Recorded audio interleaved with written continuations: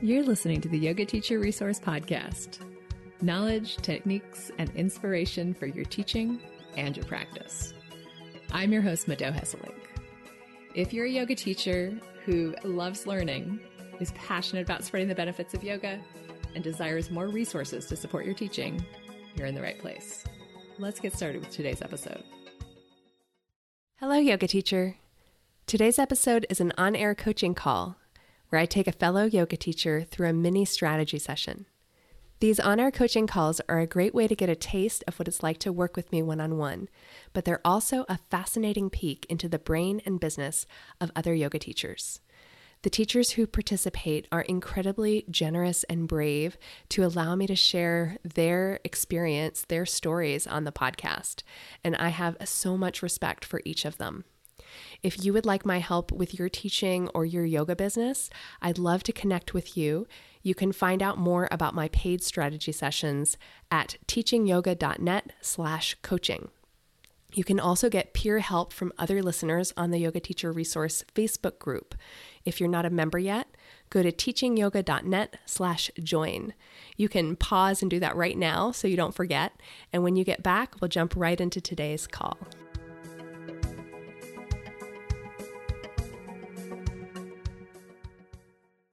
I want to bring yoga and movement to people who don't realize yoga is for them: body shape, economic background, varying abilities, race, and ethnicity. I want the diversity that exists in my community to also exist in my yoga clients. I need help clarifying and focusing my niche. I want to work on inclusive language. Okay, so those are your two basic goals for today: is clarifying your niche and working on inclusive language. Mm-hmm. Mm-hmm. Is there anything else? I don't think so. I think when I sit down and I think about how I'm going to kind of get the word out there, that's where I get stuck. Because I talk to women and men and I say, like, yoga is for everyone. It can help. It can help you. It can help you. It doesn't matter. Can't touch my toes. It doesn't matter. I can't raise my arms above my head. It doesn't matter. Right. And nobody really believes that. So I don't know if there's any kind of what other options there are for that communication. Like, yeah, you really can. Just show up. Just try a session. Try a class. That is a very big and important topic. I'm glad that you brought it up. I'm not the only one struggling with it then. No, not by a long shot. And I think that there's two approaches that we can take. One is to talk about what we do without using the word yoga. And two is to redefine what yoga means in the minds of the public. And this is a conversation I've been actually having a lot lately. Yesterday, I did a Facebook Live talking about what I see as yoga's PR problem. And some people take an issue with that. Some people say, yoga doesn't have a PR problem. You know, everybody who doesn't understand yoga has a problem. And of course, that's true. Of course, that's absolutely true. Yoga has no problems. Right. None. Those of us who wish to share yoga with populations who don't connect with the language that we're currently using, we have a problem, right? Mm-hmm. We have a problem in communicating the value of what we do to the people we want to help. Yes. The two ways that we can work around that or start to solve our problem, well, actually it's one way. It's refining our language, because that's the main tool that we have. We are not going to convince people by posting pictures on social media. That is not going to change people's minds, because yoga is an internal state and you cannot take a picture of an internal state. Even the photos of people meditating that look all blissed out, that doesn't tell us what it is, because it's not about being happy or joyful. It's about being present with everything, the full spectrum, and understanding what is beyond our experience as as a embodied person with feelings, with joys and challenges and desires and goals. What's beyond all of that? That is yoga. And that is very difficult to talk about. Mm-hmm. Especially when we use the word yoga, which people are sure they know what it means. Mm-hmm. And they're sure it means that you have to be flexible and do these poses. Mm-hmm. So pictures aren't going to work. We have to use words. We have to use our own words. We can't copy somebody else's words, because words have power when they are spoken by somebody who not only believes them, when the words are coming from your lived experience.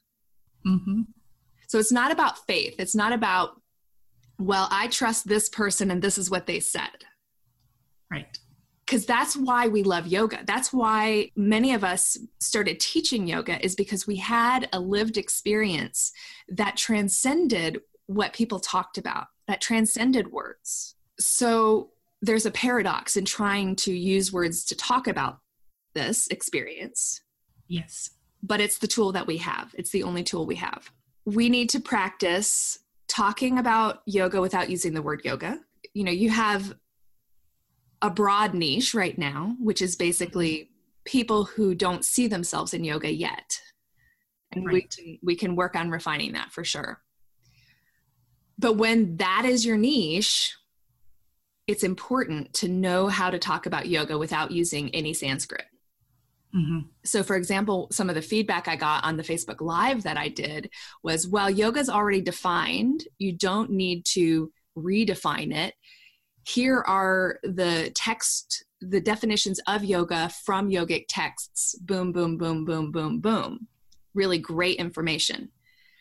Mm-hmm. But not going to resonate with people who don't see themselves in that, people who don't understand Sanskrit, people who have no interest in Sanskrit, people who feel like Sanskrit is actually going to take them further from yoga. It's going to be a barrier. Right.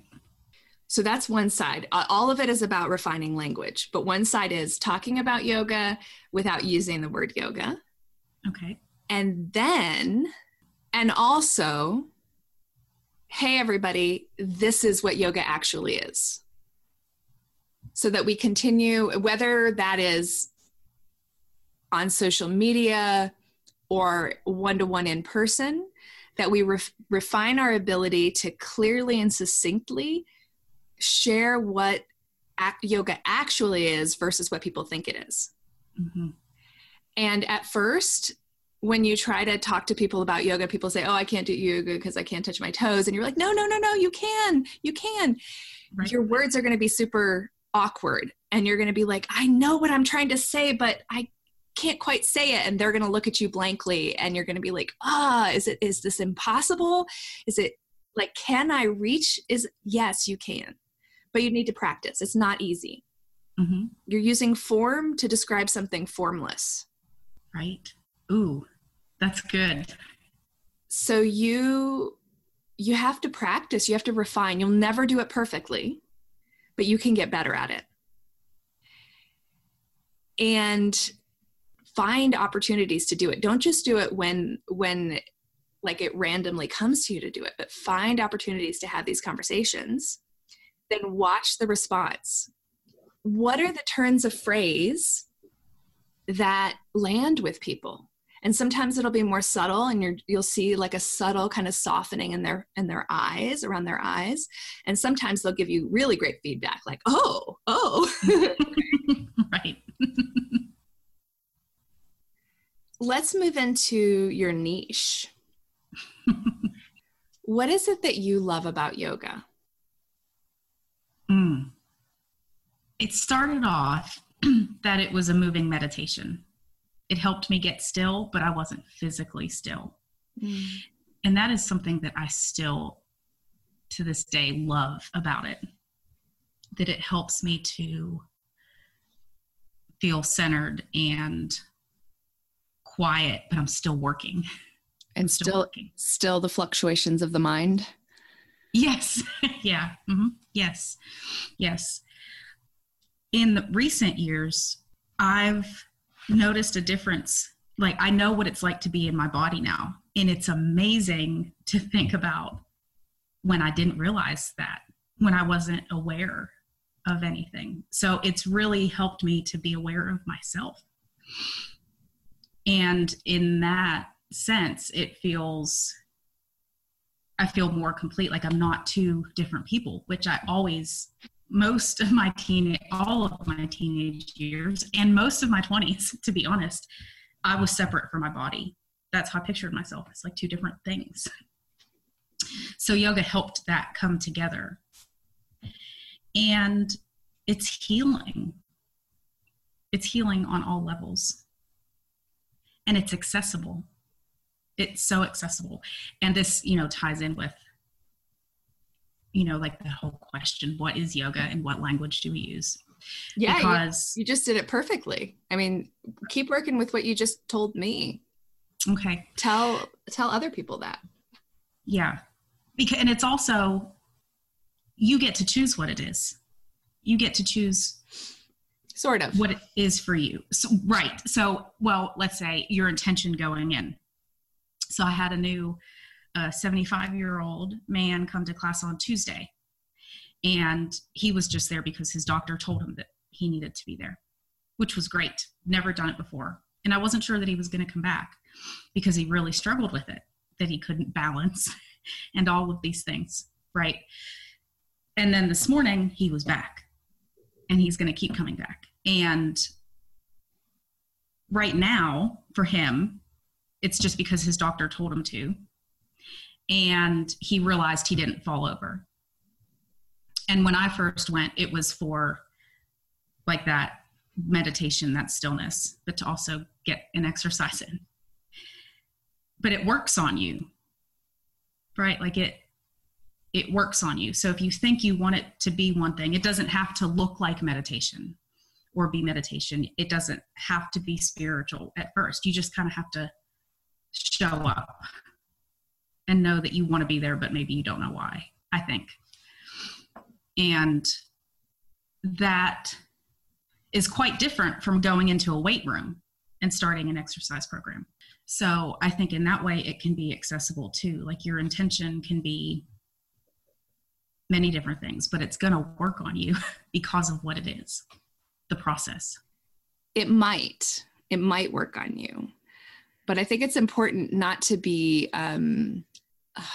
it's not quite a fundamentalist, but the truth is that not everybody is going to resonate with every practice. So many people start yoga and either the teacher wasn't a good fit or they just were not open to the practice, and they never get anything beyond, yeah, I learned how to do some poses. I mean, some people don't have the magical experience we have. Mm-hmm. And I think it's important to understand that the poses are not magic. They are a tool, and they're one of many tools. And for some people, especially if you have a great teacher who provides context and a safe space, yes, the tools work, and they help to strip away some of the boundaries and the barriers that prevent us from experiencing our wholeness. Mm-hmm. Yeah. Mm-hmm. Right. But it's not a given.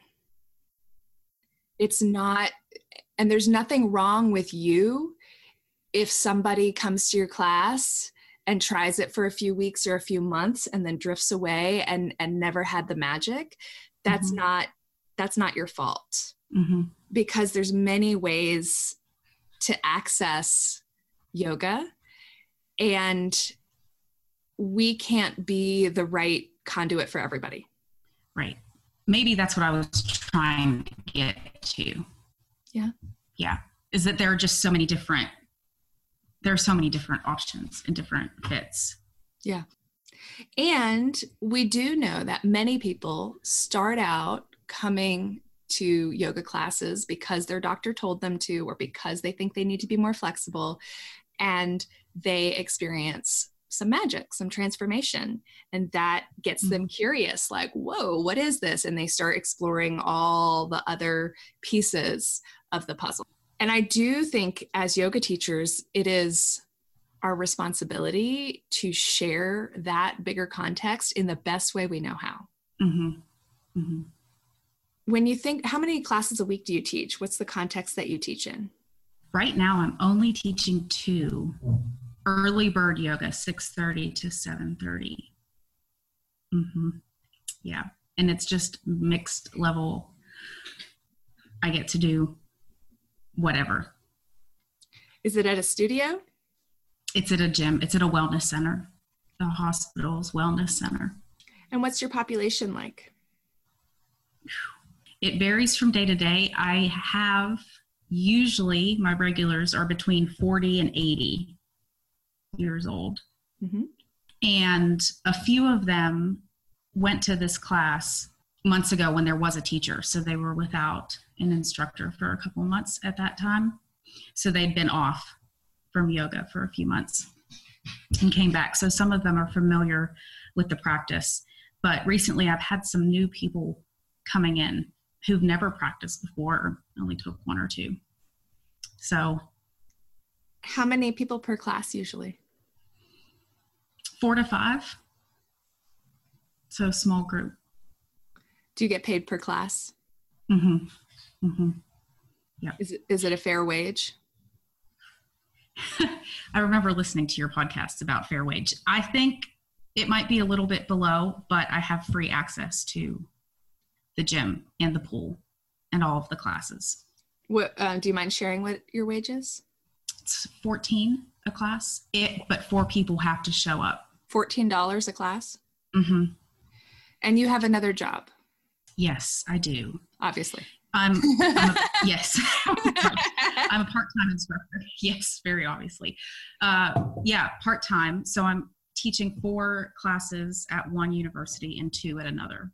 And what's your vision for the future with your teaching? Well, you said you want to have people out at your barn. Are you wanting to move away from teaching in the university and just teach yoga, or are you thinking to kind of combine them? So that farm dream is, maybe 10 or 15 year, the dream. Okay. I think I would eventually like to not have to teach college. Yeah. And just bring yoga, which I do have a question about that, what to call it here in a minute, but just to bring that to small groups or privates or anybody. I really would love to be able to give people what they need, mm-hmm. and not teach college would be great. Yeah. And you said you had a question that came up? Yes. So I've been thinking about, what to call it. So I have a very simple website. And so if we're calling, if we're naming our business or naming what we do we want to avoid the word yoga in that name of what it is? Because if we call it movement, then people might think, are you talking about dance? What kind of movement? What I think happens is that we put the cart before the horse and we try to come up with the name before we choose the niche. So the niche will inform you. Okay. You always want to look at who am I talking to and what words are going to resonate for them. Okay. What words are going to draw them towards me? The right people, the people that I can help the most. What words can I use that will attract them? And you certainly don't want to be misleading with your words. You don't want to do a bait and switch. Mm-hmm. It's not like get your hot power vinyasa and by the way, I'm going to sneakily teach you the Yoga Sutras. Right. But you can be honest and skillful with your words at the same time. So instead of focusing on the process, focus on the results. And focus on the results that you know through your practice, through your lived experience, that yoga can provide people, and these specific people, It might not be everything that they're going to get from yoga, but it is the piece that they are going to care about the most in the beginning. And that doesn't have to be clear right now because we haven't figured out who these people are yet. Right. Right. So your intention is to stay in Kentucky and buy a farm. Yes? I don't know if I'm going to be staying in Kentucky, Okay. but buying a farm somewhere. Somewhere. Okay. Mm-hmm. Mm-hmm. Because where that farm is, unless you're planning to draw people from all over to visit your farm, if you plan to draw from your local community, which if you want to teach people who don't already think of themselves as capable of doing yoga, don't see themselves in that, mostly you're going to find those in local communities. You're not going to get those people to travel across the country to study with you at your farm unless you've already converted them, right? Unless you've moved them from somebody who doesn't think of themselves as a yogi to somebody who does. Mm-hmm. So that's a question. Are you thinking that you want to draw people from all over, or are you thinking, no? Okay, here's the challenge. We don't know where the farm's going to be. So we don't know what the community is going to be like. So that's going to make it more difficult to find a niche unless you choose your niche and then you choose your farm based on your niche, like your location based on your niche. Right, right. I think where I am right now is the kind of place that I always want to be in. Okay. And what kind of place is that? Small town, working people. There's a college in town, Center College. So some college students, family people, kind of like if someone would think about Kentucky and imagine it, just any town in Kentucky. Yeah, it kind of feels like that. It reminds me of home, where I'm from. Okay. When you think about your handful of regulars in your yoga classes, is there one or two people who really stand out as being a joy to teach for you? Yeah. Tell me about them. Well, the one woman came back after not feeling well for a while, and she's older. She's older than the rest of the class. And so she's the 80-year-old? She is, yes. And she is present every moment. And it's funny how you can feel that in somebody, but I watch her and I walk around and I watch them all, but when I see her, she's just there. Like she's already got that connection with her body. She's aware of it. She knows. And she's just doing it. Yeah. And she doesn't ever stop. And it's really her practice. And she's there the whole time. And it's amazing. It really is. There is something really special about working with older people. So frequently they will come to yoga and the very first class, they're like, this is it. This is my practice. And they're 70, 80 years old. And they're like, yep, this is what I want. So, I mean, I think that older people are a fantastic niche. If that's a joy for you, if that resonates for you. Over time, right now, your population's really small. You only have a handful of students to draw from to figure out. But I would, one idea is you could organize a class especially for older people. Because if you can get, let's say, it's possible that you can build a class to, oh man, if you get the other great thing about older people is that once they commit to you, they are there. Nothing's going to keep them away. So you could easily build a class of 10, 15, 20 older people, especially if there's not a lot of offering. I don't like to use the word seniors too much, or I like elders. Elders sounds kind of respectful. Just saying elders, that's a niche. That's a good enough niche.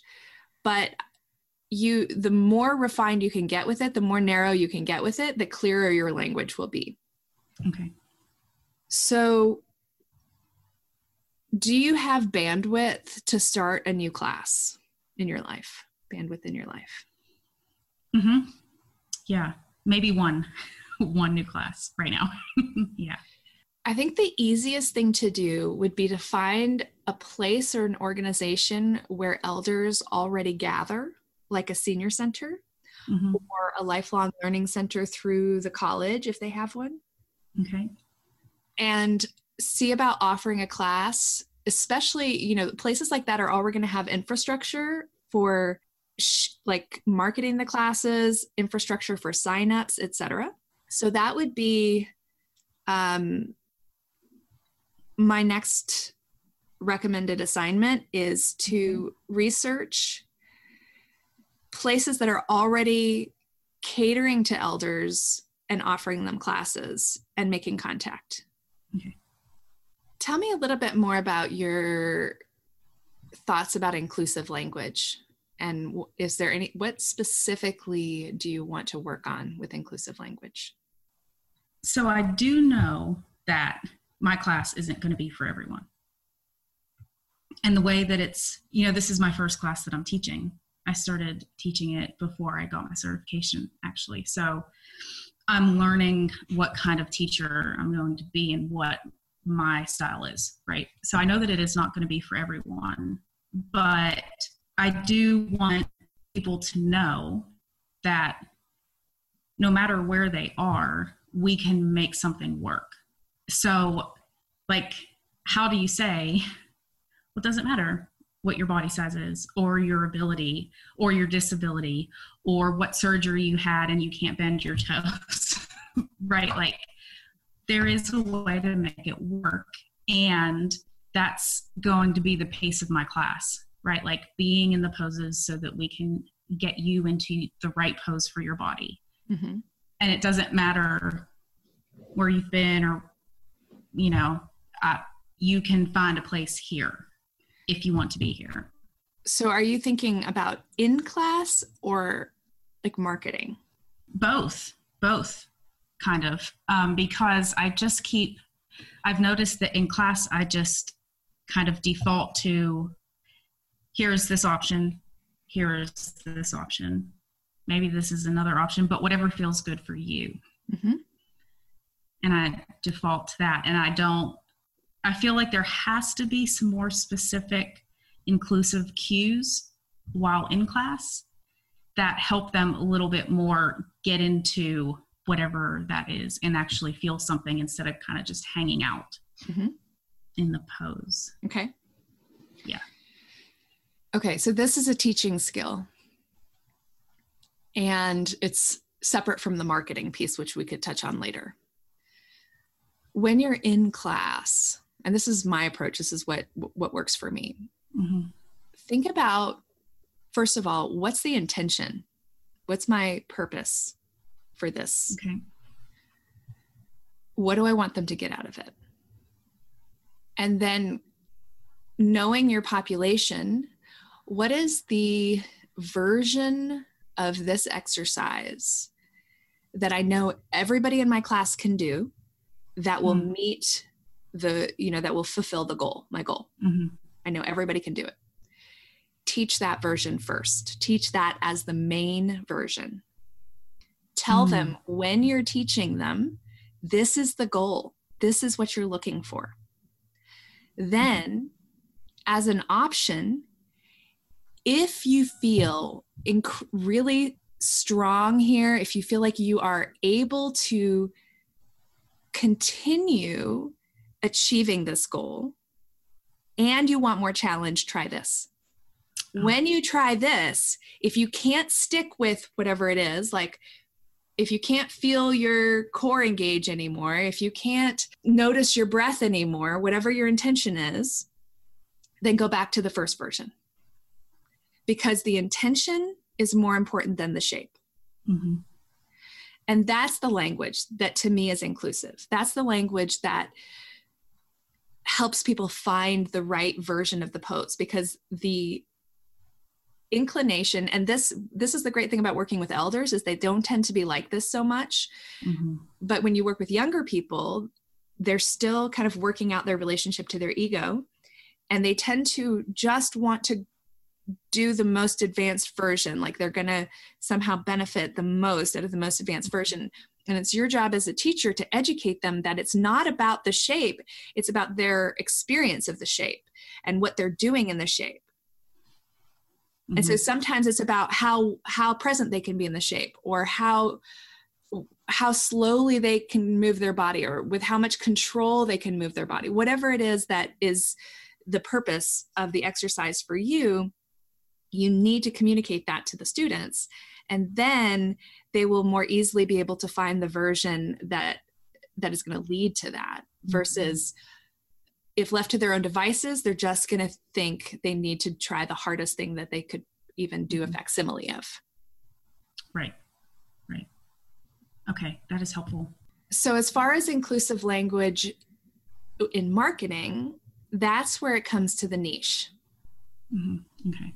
And once so the first thing I'd love for you to do, another assignment actually, is to ask your 80-year-old student to have tea with you.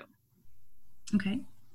And talk to her about why she comes to yoga, and take a pen and paper and tell her, I want to pick your brain. I love having you in class. I want to find more people who are like you. And so I'm going to ask you some questions about your experience of yoga and your life. And I just want to find out more about you and how you think. You take a pen and paper and you jot down her words. What words does she use?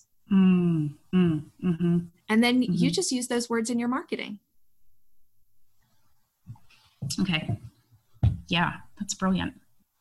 When we get clearer and clearer about who we're talking to, then we don't have to do so much work trying to include everybody.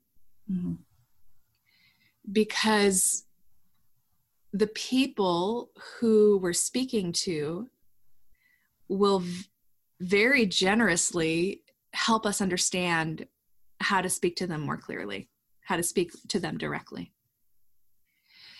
And that's not to say that there isn't value in, making sure that when you are marketing and when you are in class that you're not, because the other side of inclusive language is being sensitive to marginalized populations. So for example, avoiding overly gendered language, or avoiding assuming someone's gender, using diverse bodies. If you do have images in your marketing, if it's a picture of you, then you're a white woman. So yes, that's fine. But don't grab pictures of skinny white women off the internet and use those. Use real bodies, real people, but most especially people that you want to attract. So for example, you could eventually even take photos of your client. You could say, depending on what your relationship is, but you could say, may I take some photos of you doing yoga? Right. And use them in my marketing. I'll give you some free classes or whatever. I've got basically 3 main assignments for you. One is to talk about yoga as much as you can, to refine your ability to talk about yoga. 2 is research places that already offer classes to elders and make contact and see if you could offer yoga through there. And 3 is take your 80-year-old student out to tea and just listen to her, find out why she loves yoga, find out what yoga does for her, what yoga gives her. One way of saying it is, what top of mind problem does yoga solve for her? If it didn't solve a problem, she would not be showing up to class.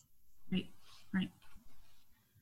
And so when you hear how she talks about that, that's going to give you your inclusive language. Right. It is so simple. It's so simple. It is so simple. Right. Right. Oh, that's great.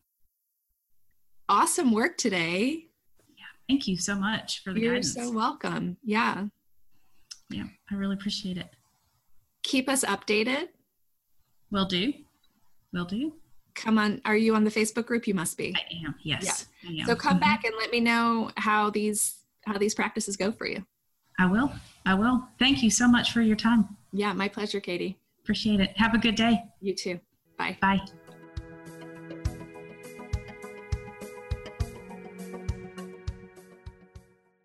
Thank you again to the generous and courageous yoga teachers who participate in these coaching calls. I've had so many listeners reach out to let me know how helpful they are, and that would not be possible without the passion and vulnerability that you embody. And thank you also to each of you who listen all the way to the end, and most especially to those of you who leave reviews and who reach out to me to let me know that the podcast has impacted you and helped you. I'm grateful to get to support you and your teaching through the podcast, through workshops, trainings, and one-on-one strategy sessions. If you'd like to find out more about working with me one-on-one, you can do that at teachingyoga.net/coaching.